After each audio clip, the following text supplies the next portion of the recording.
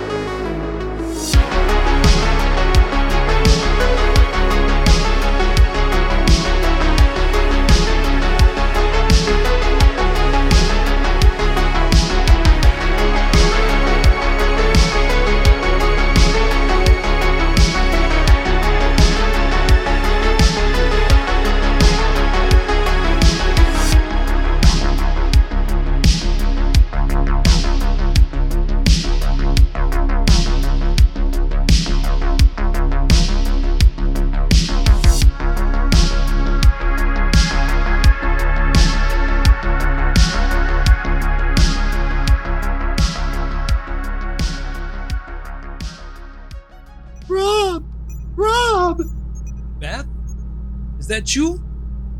Beth, I can hear you calling, but if you can hear me, call the cops. Rob, we gotta get away from this hooligan and his almost human horde of robotic monstrosities. Man, these costumes are hotter than hell, and if the front of yours was cut any lower, your love gun would be hanging out. If this deranged Devereaux dude plans to shock me one more time, this flaming youth has got nothing to lose, and I'm going to kick him in the nards with my platform boot. I had all this planned out. It was going to be an evening of great expectations, full of kissing time with all the ladies waiting in that sweet-ass costumes would attract. They'd be calling me Dr. Love by the time this evening rolled around. Dude, we were going to rock and roll all night, but this grudge-bearing gearhead has put the brakes on that rock and roll party. Woohoo! Looks like the real Kiss has come to kick some ass. See you in your dreams, sucker! Look who's about to break the sound barrier. Who can resist them? A once-in-a-lifetime happening. A monster of a show. I don't believe it! For everyone who's tired of spending a quiet evening at home, stay tuned as Kiss meets the Phantom of the Park. All right, welcome back, all you midnight mass Kiss casters. Oh. What? I was like, wait a minute, did he forget the line? No, all you creature casters out there. This is Mark, and I'm joined by my ever awesome co-host. I'm Rob. And we are going to be covering 1978's made-for-TV movie, Kiss Meets the Phantom of the Park. It has what they're calling a PG rating, but it would have been on TV, so do with that what you will. Yeah, it has a runtime of 1 hour and 36 minutes. It aired here in the States in 78, but it was released theatrically from Avco Embassy Pictures in 1979 in Europe under the title of Kiss and Attack of the Phantoms. And then in Italy, it was just Kiss Phantoms. So for any of our overseas fans, that may be how you know this film. Now, this one was my pick, and Rob was generous enough to go along with it. So I appreciate that very, very much. Yeah. And the first time I saw this movie, I remember probably about 14 or 15. And my friend was deeply into Kiss. Like, he had the figures, Kiss posters and everything. And then we were watching this, and I barely remember this film. So it's just like, it wasn't, because I wasn't a Kiss fan, so it wasn't one of those things that really struck me. Gotcha. Now, see, I honestly didn't know that you had seen this before this last time you watched it. I thought you had never seen it before watching it for this show, for the podcast. Yeah. I had seen it, but like I said, I can't remember anything that happened in it because it was so long ago. Gotcha. Now, little fat Mark saw this when it first aired, and I was excited as heck to see the thing. I would have been 12 12 years old. And like, it wasn't so much the music of Kiss, but it was Kiss themselves that like I was enamored with. Like I drew Kiss all the time. Like the comic books, just their look. Like I loved Kiss. I remember my aunt had Kiss albums and I would just like stare at the covers. I would like just memorize what they looked like so I could draw them. I was infatuated with the look of Kiss. Everything they embodied to me, because they do kind of have that like almost like horror-esque aspect to them. I think for the most part, for me, it was like Gene Simmons had that look. Very much so, yeah. Especially, the spitting blood and the long tongue and everything. But I was much more into King Diamond because the music actually matched the look. Gotcha. Yeah. I mean, it worked for him. It was a gimmick that totally got these guys noticed for sure. So anyway, before I go on and on about Kiss, I was going to talk about the background of everyone involved, if that's okay with you. Totally. So it's a Hanna-Barbera production, so Hanna-Barbera is the one who brought us like Yogi Bear and Scooby-Doo and Captain Caveman and probably any cartoon that you loved as a child if you're of a certain age. Which that right there kind of seems like an odd pairing with Kiss, sort of, but maybe not really. So they produced it. It was directed by filmmaker Gordon Hessler. This man made so many movies that I loved as a child. He did Scream and Scream Again, and he also did the Vincent Price film Cry of the Banshee, which terrorized me as a child. It's one of the first like horror films I remember watching as a kid. It just scared me to death. He also brought us Scream Pretty Peggy from 1973, and also from 1973, The Golden Voyage of Sinbad, for all you Harryhausen fans out there. And then another one I want to mention, in 1977, he did the TV movie starring Karen Black, The Strange Possession of Mrs. Oliver. So those are all films that this director did, which again, I think it's a weird pairing with Kiss, but do with it what you will. So Kiss, real quick, consists of, and I'm going to do this alphabetically because that's how they did it in the movie. To be fair, I guess, with everybody, so there's no hurt feelings. We have Peter Criss, who's the drummer, or Catman, as he's known in the film. Now, as far as acting, all four members appeared in director Adam Rifkin's Detroit Rock City from 1999, which starred Edward Furlong from Pet Sematary 2 fame or Terminator 2 fame. But all four of them also did one episode of Millennium from 1998. Wow. Do you remember Millennium? Yeah. I used to love that show. Yeah. So I thought that was kind of fun that all four of them like came back to do an episode of Millennium. Now, Peter actually did 2 episodes of Oz, which is one of my favorite gay porns ever. Isn't that the prison show? Yes. Okay. Yes. Yeah. Yeah. I was a big fan of Oz. It's not gay porn. I don't want to put that out in the universe that Peter Criss did gay porn. No, it just it had a lot of male nudity, and Christopher Maloney was fine to do that too. Which, thank you, Christopher Maloney. So next up, alphabetically, we'd have Ace Frehley, who's lead guitar of the band, and he was Space Ace in the film. I've already mentioned Millennium, so that was the only acting credit he had aside from this. Then we get to Gene Simmons, bass guitarist, the Demon in the film. He actually has like the biggest like acting career out of all the members of Kiss. Excuse me. Yeah, because he was in the Trick or Treat, which we covered. Yep, he did Nuke in that one from 1986. Before that, 2 years before, he was in Runaway with Tom Selleck, which is a really fun movie. I highly recommend people check that out. He also, in 1986, same year as Trick or Treat, he did One It Dead or Alive with Rutger Hauer. And then he did a film with Jason Bateman called Extract from 2009. It's not a horror film, but it's kind of fun for what it is. I do like Jason Bateman. And then just real quick, talking about like Hanna-Barbera, they actually all four, no, that's a lie. He and Paul Stanley, who I'll talk about in a second, actually lent their voices to an episode of Scooby-Doo. It's called Scooby-Doo and Kiss Rock and Roll Mystery from 2015, which is really fun. I love that one because I love Scooby-Doo and I love Kiss. It's like everything rolled up in one for me. And speaking of Scooby-Doo, this movie reminded me of a live action Scooby-Doo mystery. Oh, very much so. Yeah, you could totally. To me, it has like Hanna-Barbera all over it. It does, yeah. Yeah, I love it. I love it. Good point, Rob. And then last but not least, as far as Kiss goes, is Paul Stanley, the rhythm guitarist. He's Star Child. And the only really acting credit he has of things I know is Millennium, like I already mentioned. Now, the bad guy, the disgruntled robot creator, is Abner Devereaux, and he's played by Anthony Zerbe. He was in The Omega Man from 1971. He was in The Parallax View, which is a very good film starring Warren Beatty from 1974. And he was also in The Dead Zone, the Christopher Walken film that was made by director David Cronenberg based on the Stephen King book. I don't know if you're seeing that. Is that the one with C. Thomas Howell, or is that the TV series I'm thinking of? I think that might be the TV series. This is the actual movie. I remember I went to go see this movie with my friend, the same one that I drugged to go see an American Werewolf with. Oh, okay. I don't think I saw the movie, but I have seen the TV series.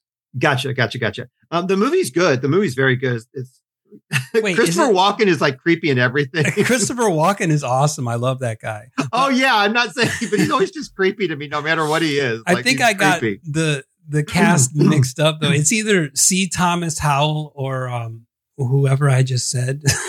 Christopher Walken? No, not Christopher Walken. Oh. Anthony Michael Hall or C. Thomas Howell. Is it Anthony Michael Hall? Let me look for Dead Zone, the series, because this is going to bother me. I'll keep talking while you do that. But Anthony Michael Hall like really beefed it up. He was in the Halloween movie. He played is it Tommy? Shoot, if we weren't doing this, I could think of it because there's Lindsay and the one that Jamie Lee babysat. Oh yeah, it is Anthony Michael Hall. Okay, yeah, I like Anthony Michael Hall from Breakfast Club. Anyway, okay, so the park owner is Calvin Richards, and he's played by Carmine Caridi, Caridi. The one that I'd recommend from him is Finding John Hughes, Some Kind of Wonderful, starring Leah Thompson, friend of the pod from '87. And doesn't Carmine Caridi remind you of Mr. Magoo a little bit? Mr. Magoo? Yeah. The cartoon? Yeah, the cartoon. He just reminds me of a live action version of him. Really? Yeah. Like I think it's the way he talks or the way he closes his eyes when he talks. I don't know. Interesting. I'd have to go back and watch it again, which is fine by me because I love this film. I have no problem going back and rewatching it. So, okay. Now that you said that, I had to go back and check it out. Now, we are introduced to just a couple of like little kind of side characters throughout this. First of all, it's Sam, played by Terry Lester. Sam works for Devereaux as an assistant. The only film of note that this actor has been in that I know of is Airport 1975, which was made in 1974. Now, if we were going to do a recasting couch, I would make him Sam Jones, star of Flash Gordon. Rob. Oh, I'm here. I just thought you were going to continue on. Oh, no, I'm sorry. And then he has a girlfriend or fiance, actually, they're engaged, and her name is Melissa. And I believe it's Deborah Ryan. It's Deborah Ryan. The film of note from her, I would say, seek out Initiation of Sarah. It's a made-for-TV horror film from 1978, which is wonderful. If I were going to recast her, I'd make her Bo Derek. Oh, I can see that. From Tarzan the Ape Man. Yeah. Now, okay, just real quick, humor me. So if we had Sam Jones and Bo Derek in this movie, I would bump it up to a rated R and definitely give them like a love scene. Now, okay. So did you see the movie Ted and Ted 2? With the bear, with the Wahlberg? Yep. Yes. Now, is that Sam Jones when they were like, hey, it's Flash Gordon, and they were doing exactly. Okay. Yes. Okay. Yes. Yeah. I just supposedly had to ask that. I wanted to make sure. Yes. And then I love the fact that we get a biker gang because to me that's just so very 70s. I didn't think they were bikers though because they didn't have any bikes. Well, yeah, you can't ride your bike through the park. Okay, I just thought I call them thugs and hooligans. That's basically what I called them. So the leader is Chopper. Now I want to point this out too. So all three thespians go by 3 names, which I find amazing. I don't know if that was like just luck that they hired them or they had one. They're like, we're going to stick with this theme. So this thespian is John Dennis Johnston, who I will fully admit that I always had a crush on this actor. He was in Close Encounters of the Third Kind from 1977. He was in a film that I demand that we eventually cover at some point on this podcast, The Beast Within from 1982. One of my favorite Paul Verhoeven films, Flesh and Blood with Rutger Hauer in a G-string from 1985. Again, Christopher Walken makes an appearance. He was in the Whitley Strieber film Communion, based on the Whitley Strieber book Communion from 1989. It's an alien film. His girlfriend is Dirty D, played by Lisa Jane Persky. The film that I would check out by her, she provided a voice for Ralph Bakshi's animated American Pop from 1981. If you're into music, it's a really cool film. And then we get our third wheel, basically, unless maybe they're like a threesome, which I'd be okay with that kind of premise. But that he is Slime is portrayed by John Lisbon Wood, Lisbon. He was in Alligator from 1980 and Sam Raimi's Darkman from 1990.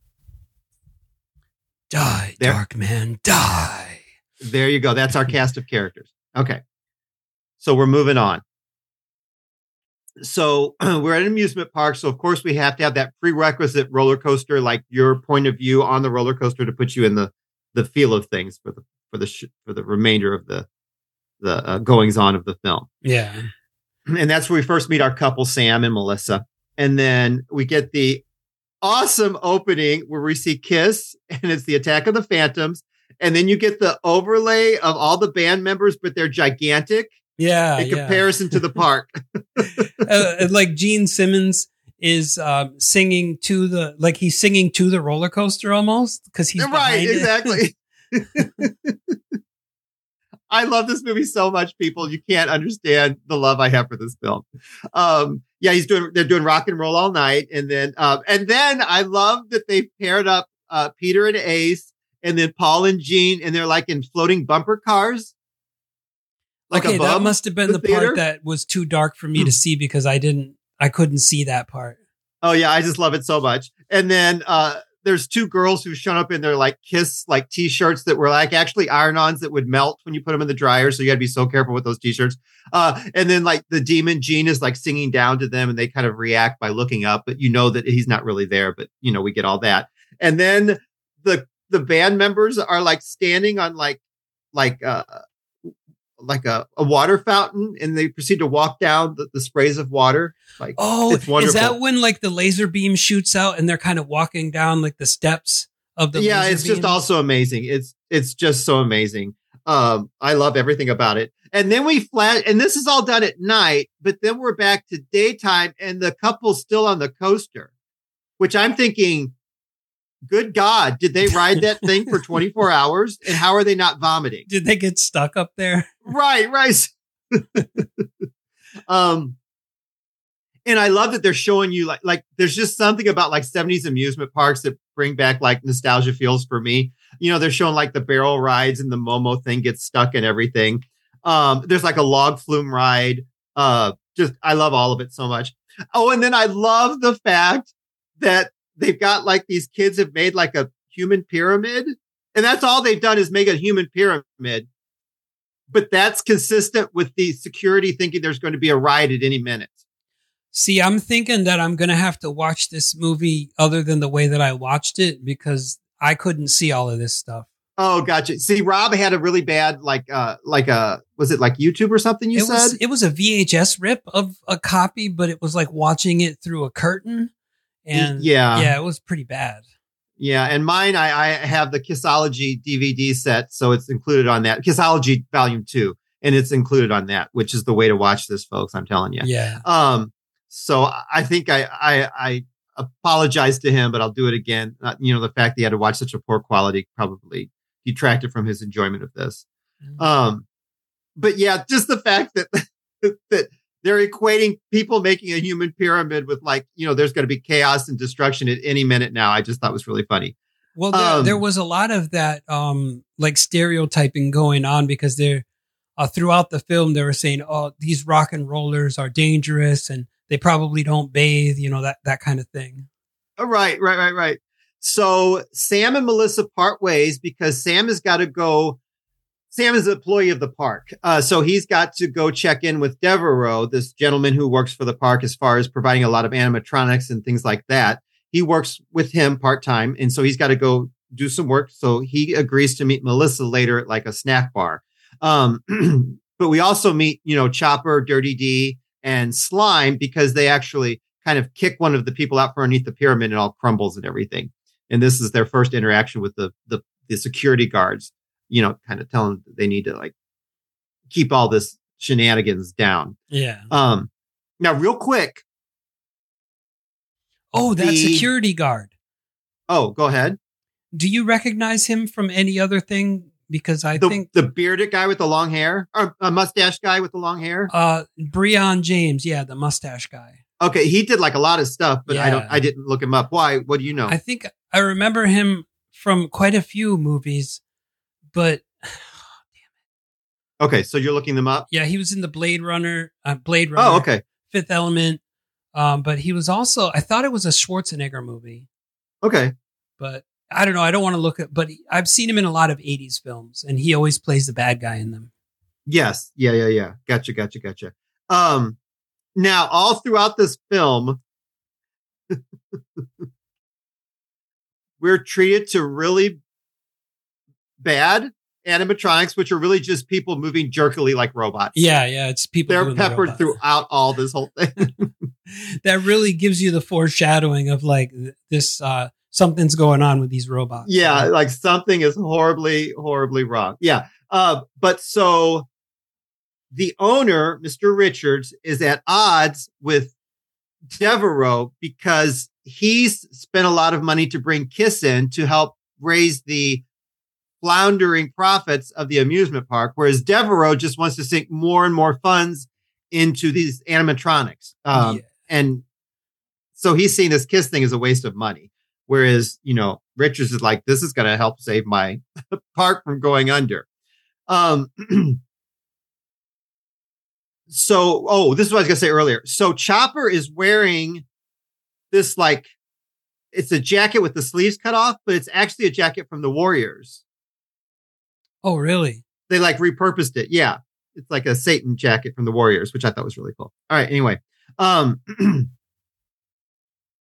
So this is where Devereaux has an interaction with the gang because Chopper is harassing Simon, the really bad animatronic gorilla. Yeah, they're punching the gorilla. I did see that part. Yep. Yeah. So he decides to give the trio of thugs passes to the Chamber of Thrills, hoping that they'll come there and he can get his comeuppance with them down there. Mm-hmm.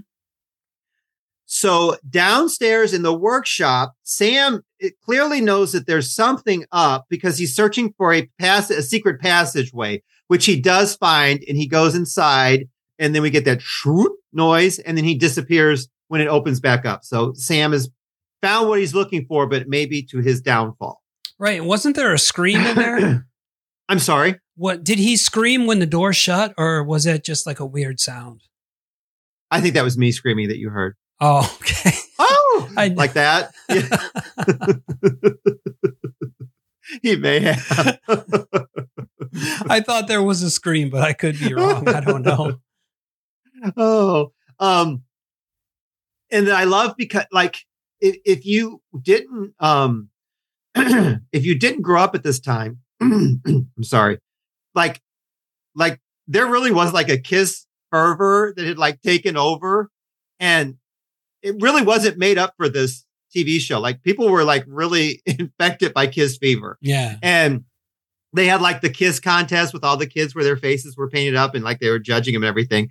So, and I like that they have that in this, film. They kind of feature that. And I thought that was kind of fun. But now, so Melissa's been waiting and Sam has not shown up. And so she checks in with the security guards. And she finds out, he works for Abner Devereaux, and he is located his workshop is located underneath the Sky Tower. And so she decides to go check in on him there. which she does so, and he lets her down. It's like 150 feet below like the park, underground. Sorry. And then we're treated to some more bad androids down there and everything. And he points out that they're so human-like because they are people, folks. They're not robots. They're just people pretending to be robots. And he wants her to touch it, but she's like, no, thank you. I don't need to do that. Now she's just had like the world's longest roller coaster ride with Sam. So she knows that he's there. Well, Devereaux's trying to say he hasn't seen him for days. And so this is already like feeling weird to Melissa. And this is where she kind of lets it be known that they're engaged to be married and everything.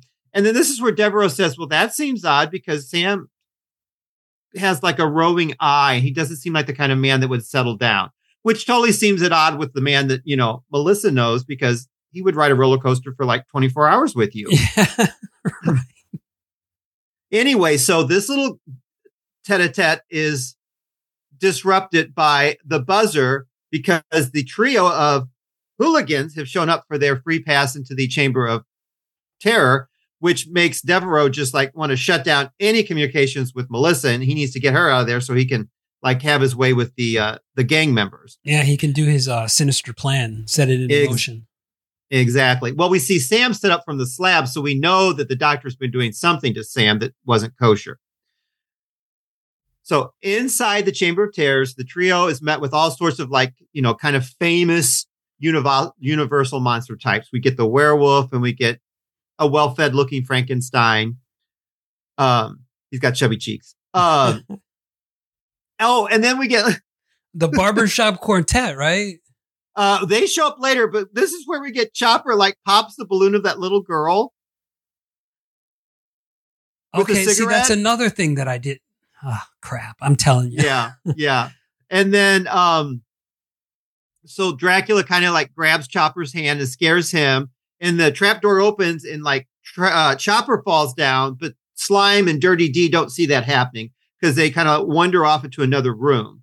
And that's where the guillotine thing freaks her out and everything. And we get Slimer saying, yes, don't go losing your head. Yeah, don't go lose your head. Oh, yeah. So the two kind of split up. Slimer goes back to the main room where we get a tomb opening up to a mummy reveal. And of course, behind the mummy's a secret passageway. So the mummy grabs Slime and, pulls him backwards. And then D comes in looking for Slime. And then we get the bad werewolf and then the mummy tomb and there's like a hunchback being whipped and we get an executioner and there's a giant spider drop for a jump scare and everything. Well, eventually D backs up into an Iron Maiden, which closes on her. And then she goes down this little, trap portal way to down below into Devereaux's waiting midst. And don't you love the swoop sound effects that when they the sound effects are great. So they're very much like Scooby-Doo cartoon sound effects because it's a Hanna-Barbera production. So everything is very cartoony. I love it so much. So Devereaux is meeting with Richards, the owner of the place, and he's bragging about his Americans on Parade display being, the highlight of everything. But he's all miffed because that's been, put on the back burner to set up the stage for Kiss. Yeah. So that's very much a holdover of the bicentennial from 76, which is a great big deal in America at the time. And this is only 2 years after that. So, of course, all that would still be on people's minds, the whole, American thing. So this is also where Richards makes note that Devereaux has changed and he doesn't kind of seem the same. And that, 20 years of pressure kind of has taken its toll on Devereaux. And then Devereaux kind of counters back that, it's been 20 years of making, Richards a millionaire. And he doesn't kind of seem to there's no give and take. He's just wants to kind of shut things down with Devereaux and his, plans to have all these grandiose creations. Mm-hmm. Well, actually, Richards is planning on letting him go and he fires Devereaux. And this kind of sets Devereaux off and he actually threatens him and he says he's going to regret this day. Now, Kiss had also released solo albums themselves. And throughout the film, there's a lot of music that's kind of shoehorned in between the action that came from their solo albums. Some of it I feel is a little sappy, especially for Kiss. But this is where you get some of that sappy music kind of in there as Devereaux kind of like just walks away underneath the scaffolding of the roller coaster. So it's sunset. We've got our crowds gathering around everything. And we see Peter, Ace, and Gene have arrived and everything. But back in the workshop, Devereaux vows that he will destroy all of them. And he's going to use his animatronics to do so, or animatrons to do so. Outside, we get fireworks, which lead to lightning and the outrageous entry of the band. They like drop from the sky, which I love, but it's so outrageous. And we get Gene with that kick-ass cape. I love the cape. The crowd goes wild. Now, apparently, if you freeze the frames during some of the crowd scenes, they're actually people flipping the bird, which made it past the censors because there's just so many of them. But if you like freeze it, you can see that in the stills. Anyway, the crowd goes wild as they start playing Shout It Out Loud. And then if you watch closely enough, Paul's wearing like a leather choker, but he actually loses it in one scene. It kind of comes unhooked and falls off his neck, but it magically comes back in place. I think it's the power of the talisman. This is why I have to watch it in like 4K HD or something, because everything I saw, it was just a big blur. Oh, gotcha. Okay. Yeah. I'm telling you, folks, the Kissology thing, that's the way to see this thing, because you get it like on a pretty crisp looking DVD. Downstairs in the workplace, in the meantime, though, we've got Sam hard at work on Betsy Ross animatron and the Devereaux's working on the George Washington animatron. So it's also cheesy, folks. And then we see that he's also turned the gang of hooligans into colonists. So it's like a turnaround now. Now they're good guys. Yeah. And they've all got those like microchips in their neck or something like that. Yes. Yeah. Those little microchips in their neck, as does Sam. Yep. Yes. So back at the concert, there's a light show going on we get our crowd shots, the guitar solos. And then at the workshop on the TV screen, because he's got these little TV monitors down there for Devereaux to watch everything. He bids them a good night as Kiss departs the stage. And he tells Sam that he needs to get there and starts taking pics of their faces from every angle, because he's come up with a scheme that he's going to make animatrons of the Kiss members to help him with his nefarious plot to get back at the park owner and the band as well. Mm-hmm. He's taken over. So while Sam, air quote Sam, because he's been taken over by Devereaux, is there taking pictures, Melissa spies him. And she goes up to, interact with her boyfriend, her fiance, her lover, roller coaster lover. And the police try to stop her, but Gene and Paul intercede because they have all these powers provided by the talisman. And then, it's didn't he revealed say Star Child, and then like Paul Stanley shoots a laser out of his eye. Yeah, it's great, folks. I love this so much. I just can't tell you how much I love this. So, they're like, they could tell that there's something wrong and this girl's not making this up and she really needs their help and all this. It's great. And we get another kind of what I would deem a sappier song in the Kiss catalog of things. So the girl, Melissa, looks very pensive as the police kind of kick her out. And she vows that she'll be back tomorrow. And as she leaves, she notices Sam's Volkswagen is still there. So she knows he's not left. And she knows that he was there. So everything Devereaux has been saying isn't jiving in her mind. So she heads back and she decides to question Devereaux some more. And this is where he gives her a security pass, which is just a giant green button that she puts on her shirt. And she is very sweet. She tells him she appreciates everything. And then we see that they've made like a makeshift dark room, and that Devereaux is very pleased with the shots that Sam has taken of the band. Which I'm thinking, and he's like sectioning out the faces and everything. And which I'm thinking back in 78, Sam could have made bank off just selling these pictures, and he and Melissa could have had a really nice down payment on a starter home. Yeah, true. But they didn't do that. So we get a couple of scenes of the band poolside, which, okay, their costumes, their getups already look hot to me. Not like sexy hot, but like you would sweat to death in them. Yeah, the like hooded robes that were really like sweat pants, hooded robes or whatever. Well, that's what I'm getting at. Yeah. So on top of their normal getups, they're wearing these like kind of like they looked itchy and shimmery at the same time, but they're the hooded robes, like Rob was saying. Yeah. So they're sitting around the pool on these great, they look like lifeguard tower seats. Yeah, it does. It looks like that. Yeah. Yeah. And then we get Beth playing. And that's, of course, Peter Criss's like big hit solo, not solo hit, but like, he really wasn't featured singing often in the band. And so it was his song that, you know, they kept playing a lot. And so I put down that this would do two things.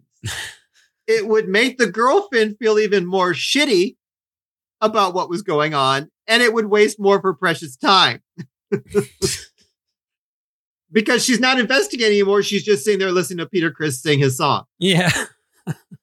Anyway, this is very while true. While they're there poolside listening to, you know, Peter sing this song, Sam actually breaks into their place where they're staying, and he's tearing the place apart. Now, just an aside.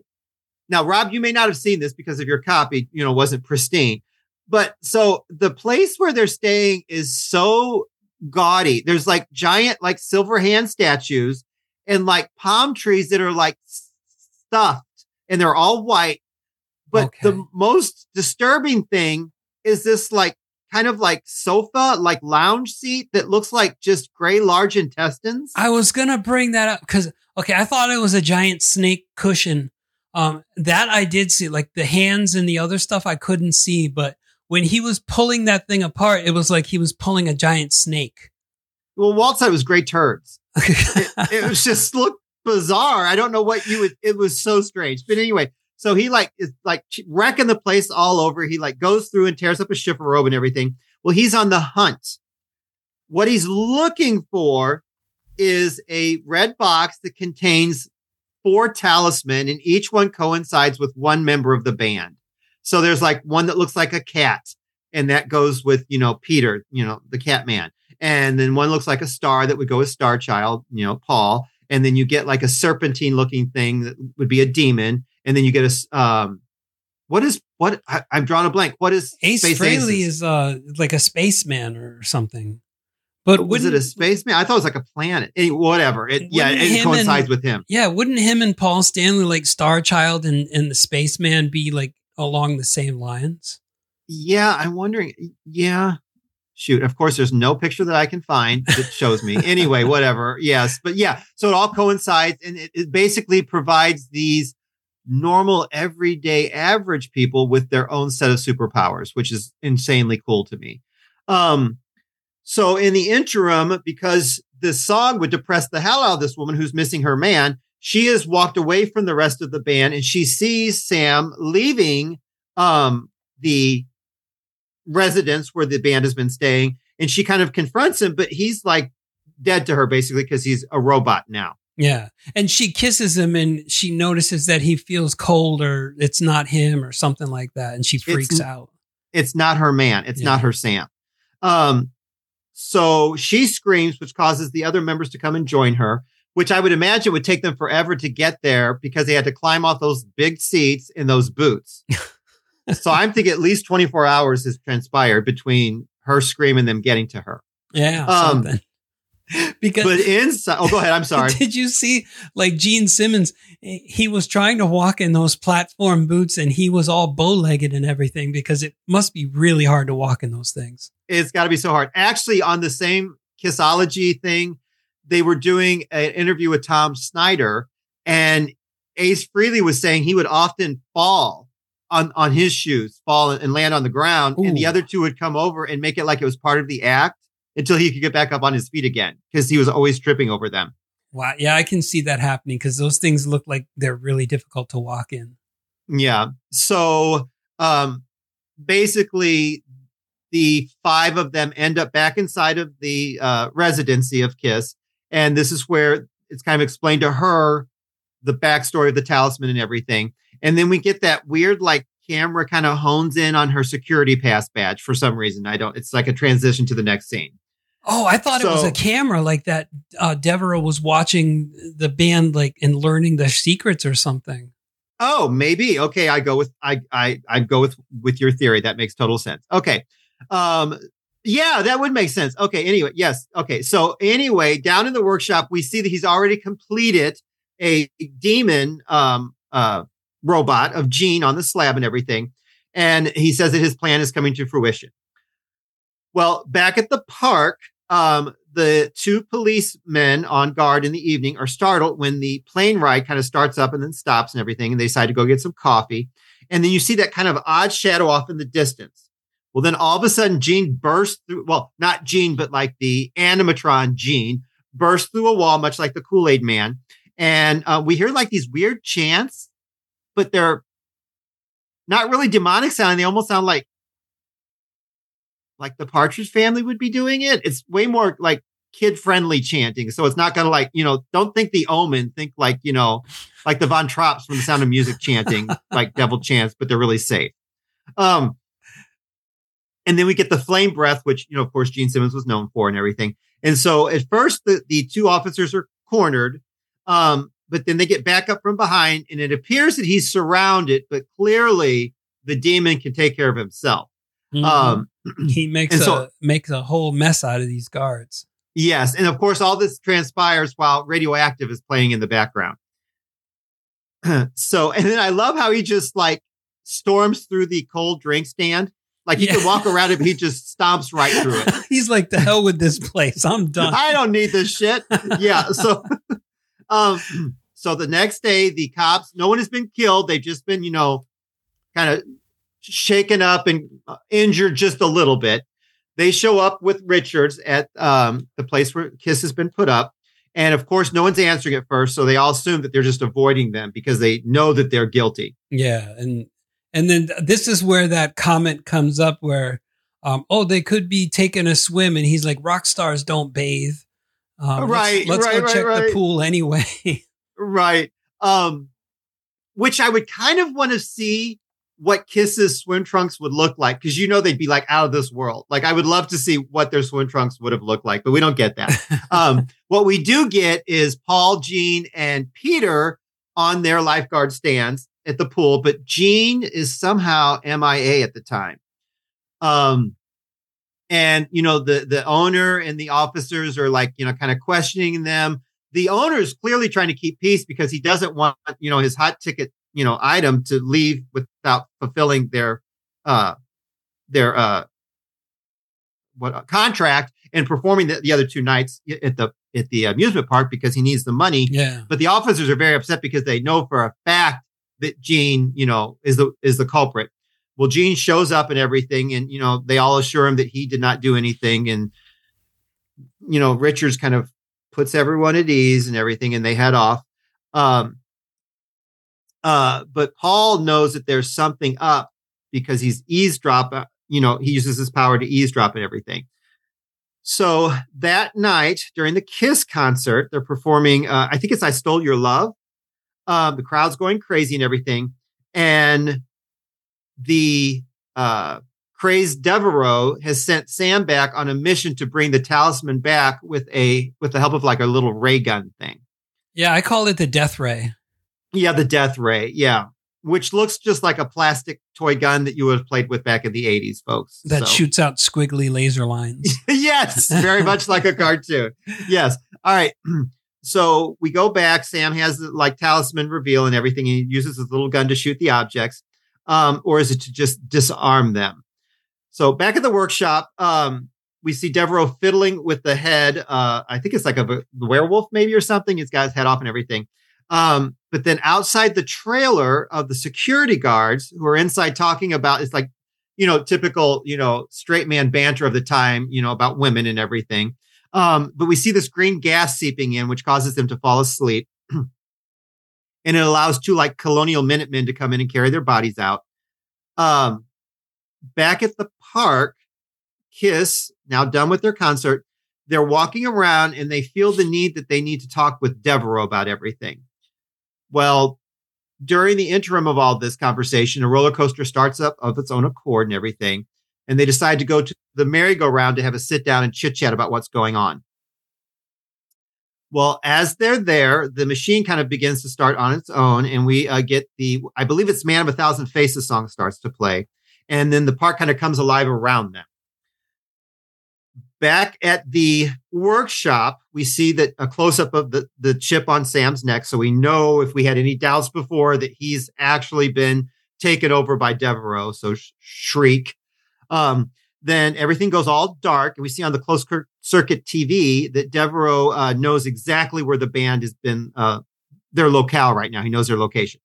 The band has now made it to the roller coaster scaffolding. And this is where they're attacked by the white werewolf cat gorilla creature things. I just called them a bunch of robotic apes, because they were doing the hoo hoo hoo ha ha thing, you know.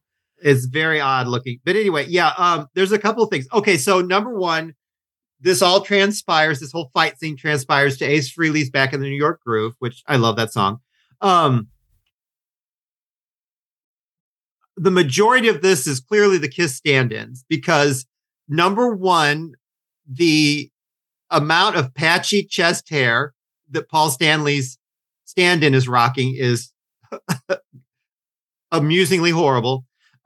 Peter's wig, the person portraying Peter's wig, is horrible. It's atrocious. But anyway, they have their little fight, and they eventually fend off the animatronic creatures that have been sent to do them in. They end up on a stage, and they have to fight sumo wrestlers and samurai warriors while a new song plays. Yeah. And I had wondered if, like you said, they must have been their stand-ins, because I was thinking, were these guys doing their own stunts in the platform shoes, or did they have like stuntmen dressed up as them? Yeah, clearly it was stuntmen. And then you could tell when they needed like close-up, sometimes it was intercut with the band members. Okay, yeah. Yeah. Because it looked like at one point it looked like a wrestling match, the way they were just throwing around and doing stuff. Oh, totally. Yeah.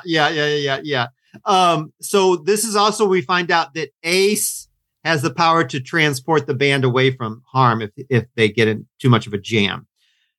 So Devereaux has planned on letting the band catch up with Sam as a part of a trap.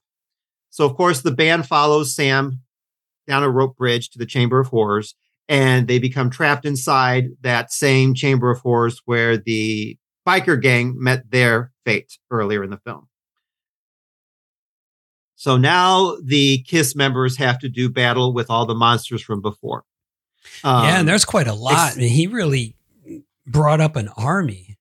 He did. Well, and all of a sudden there's a Sheik that I didn't remember from before. But other than that, I remembered all the other ones. There's the Executioner and all that thing. But they all turn on Kiss. And I believe the song this time go around is Love in Chains, I think is the one, while the fight's happening here. And come to find out, the laser blast hindered the talisman's usefulness. So it kind of weakens them. It weakens them. And we get like the mummy's caught on fire, and then Ace can't transport the crew, the rest of the crew out of there and everything. And the men become outnumbered. And then unfortunately, they happen to position themselves in a way that they line up perfectly with this vacuum-like suction system right above overhead, and they are sucked up right above. Where I put, let's watch. Because they could have just moved, but they did not do that. They just looked up and they were gone.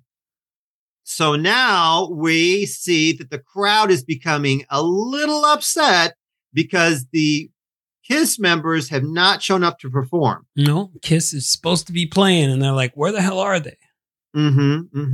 And Melissa's now shown up, but Richards prevents her from being thrown out because he kind of knows that she's been looking for Sam and everything. But down below, we see that these glowing beamed bars are preventing the real Kiss from escaping down in the workshop. Okay, I have a problem with that right there.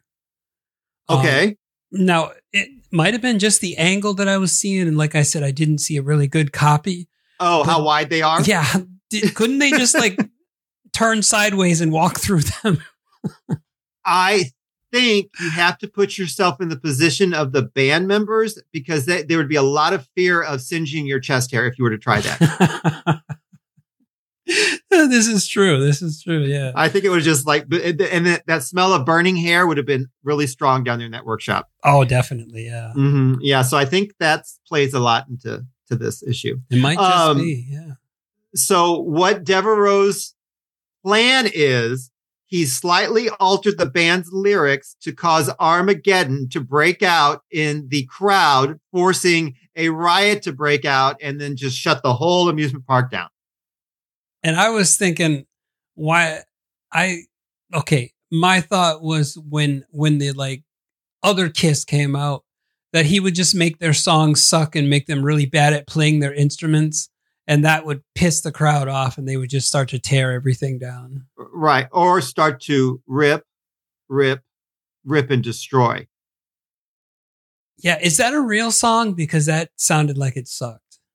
I don't know. But yeah, if it in the form that it is presented, it did suck. Yeah. So clearly it was meant to suck. I don't know if it really is the actual song. I'm not 100% sure on. But yeah. So, and in his mind, this is going to make all the wrongs done to him right. Mm-hmm. And he's been nice enough to turn this closed circuit TVs so they can watch on those little crappy black and white screens. Right. So they can watch almost the way that I watched. Right. Right. So all of a sudden, the fake Kiss shows up, and Melissa automatically knows there's something wrong because they ignore her calls, just like the fake Sam did. So the concert begins. We get Rip and Destroy. Maybe you can you look up while I'm talking to see if it is a real song? Is there any way you could find that out? Sure. I'll look right now. Thank you. Okay. So this causes the crowd to turn on them. Down in the workshop, the band sees what's happening, and the men join their forces together, and the screen fades to black, but we kind of get a glimpse of hope that they have a way of changing the outcome of this concert tonight. So the crowd's freaking out. They want to tear the place down. Rip and Destroy is doing exactly what Devereaux wanted it to do. Back in the workshop, we see that the combined force of the foursome is working. The box levitates and floats towards the band. Back on stage, during the concert, the owner says that they should just kill the power, and we get a new song. It's Hooked on Rock and Roll as the real Kiss comes flying in to confront their doppelgangers on stage. The fake members are fortunately destroyed one by one, and the crowd goes wild. Also, fortunately, the instruments magically appear in the real Kiss's hands. And this is when Walt turned to me and said he demanded that Midget Kiss start to perform, which is a real thing. They're actually a band of. Oh, yes, I've seen them. People. I've seen them perform before. All right. Anyway, so we get Kiss performing Rock and Roll All Night. Things have come full circle, folks. Back at the workshop, we have Melissa pleading with Devereaux and then screams, "Give him back to me." That was my best Melissa voice, by the way. That wasn't dropped in. Give him back. You've got to make him right. Right. So now real quick, this means nothing to anyone. I was super excited because back in the background, there is the head of one of the members of the Hair Bear Bunch cartoon sitting in the background. That made my night. I love that part in the movie. Anyway, so Kiss re-enters. The owner is there and he says, "It's no use. He can't hear you." The reason he cannot hear you. Oh, real quick. So Paul blasts Sam's neck, which with his laser beam eye thing, which, sets Sam free. Then it's revealed that the real Devereaux is dead and that everything that has transpired was done by robot animatron Devereaux. So that comment earlier was right on track. Everything is not the same Devereaux. Everything makes sense now because I was like, when they showed me that, whatever, that mannequin looking Devereaux, I was like, what the hell happened to him? Did he face off with Kiss and this is what he became? I didn't understand that one bit. Mm-hmm. Exactly. That's what happened. And we get Mr. Make-Believe playing, by the way, too. I wanted to Rip and Destroy is actually Hotter Than Hell, but with different lyrics. Thank you. Did they write the lyrics for this too? I wonder. Or was that credited to, I think it was credited to ABBA. It might be. All I can see is that Rip and Destroy is Hotter Than Hell, but with lyrics changed to make it like, so the song actually would suck. Gotcha. All right. Now, so just real quick, I'm just going to fly through my trivia I got here and then we can wrap things up. The actual European theatrical version is a little bit longer than the TV one. Apparently, Ace would get bored and wander off during shooting. A lot of this was kind of attributed to his battle with alcohol at the time. Peter Criss would not return for dubbing. He chalked it up to the fact that he was made fun of by other members for his thick accent, especially the way he said the word talisman. Now, apparently, word on the street has it that he was married at the time to a woman named Lydia, but a woman named Deborah Jensen would be often on the set. And later that woman would become his second wife. Ooh. Yes. Apparently the band was given lines right before shooting. So they just had a little bit of time to memorize them, and they really weren't even privy to how the film was actually going to end or wrap up because it was being like written as they were filming, basically. So that's why their lines sounded so disingenuous. I guess. Yeah. Yeah. Because you would think with their powers, they would know what the lines were. Right. Mystical space powers. Yeah. Right. Now, the actor, Anthony Zerbe, who portrayed Devereaux, refuses to acknowledge that he made this film, and he won't even include it on his resume, which I say boo his, because I love this film. Now, at the time that this came out, it was the second highest rated TV movie of 1978, which really isn't shocking, folks, because this band was huge. Yeah. Every had like Kiss Mania, like just like Beatlemania. This was Kiss Mania or Beetlejuice Mania. Beetlejuice Mania. Yeah. And now at the time, it was reported to cost $2 million to make the film. Damn. Well, and clearly, I mean, and Rob, I know you're going to agree with me. Clearly, most of that was sunk into the impressive animatronic creatures, which were actually not robots at all. What? So Rob, now, what did you think of the film? What did you think of the crappy version of the film that you watched? The crappy version of the film that I watched was extremely crappy. It took away so much of the experience that you got to watch that I'm kind of jealous, because I was hoping to see, a pretty clear version of it. Mm-hmm. I really hope that's what you were going to see too. I'm so sorry. And it was like, there was so much that I didn't pick up on, because a lot of it, you had like tracking that you couldn't adjust because it was a VHS copy. And it was just horrible. And so that really took me out of the movie. And I tried to stay in it as much as possible, though. Oh, well, thank you for doing that. But it was fun regardless. I'm not a huge Kiss fan. Again, I'll say it. But it was still fun. It reminded me a lot of a live action Scooby-Doo kind of thing. And of course, like Hanna-Barbera. Oh, totally. Yeah. Now, would you recommend this for Midnight Mass Creature Cast fans? Yeah, only if they were fans of Kiss.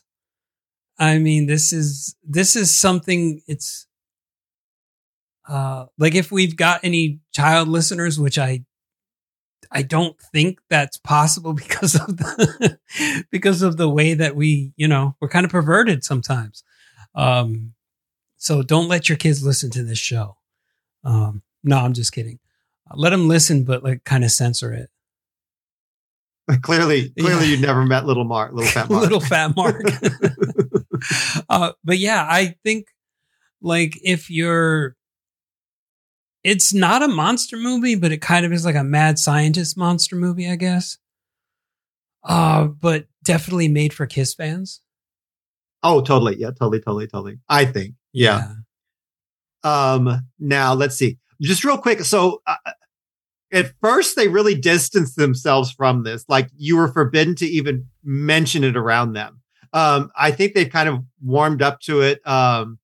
Ace Frehley has been said that he had a lot of fun making it. Gene Simmons likens it to like Plan. He says it would be a good double feature with Plan 9 from Outer Space, if you're familiar with that film.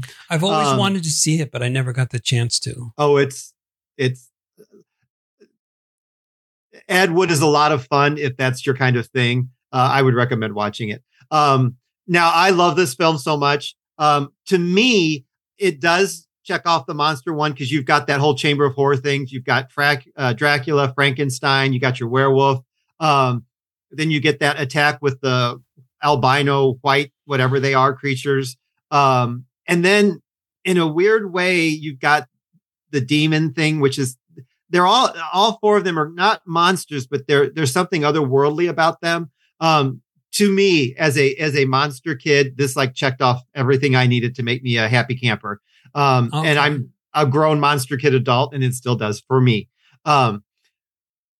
So bouncing off that, I would totally recommend it for fans of this show, especially if you're fans of Kiss.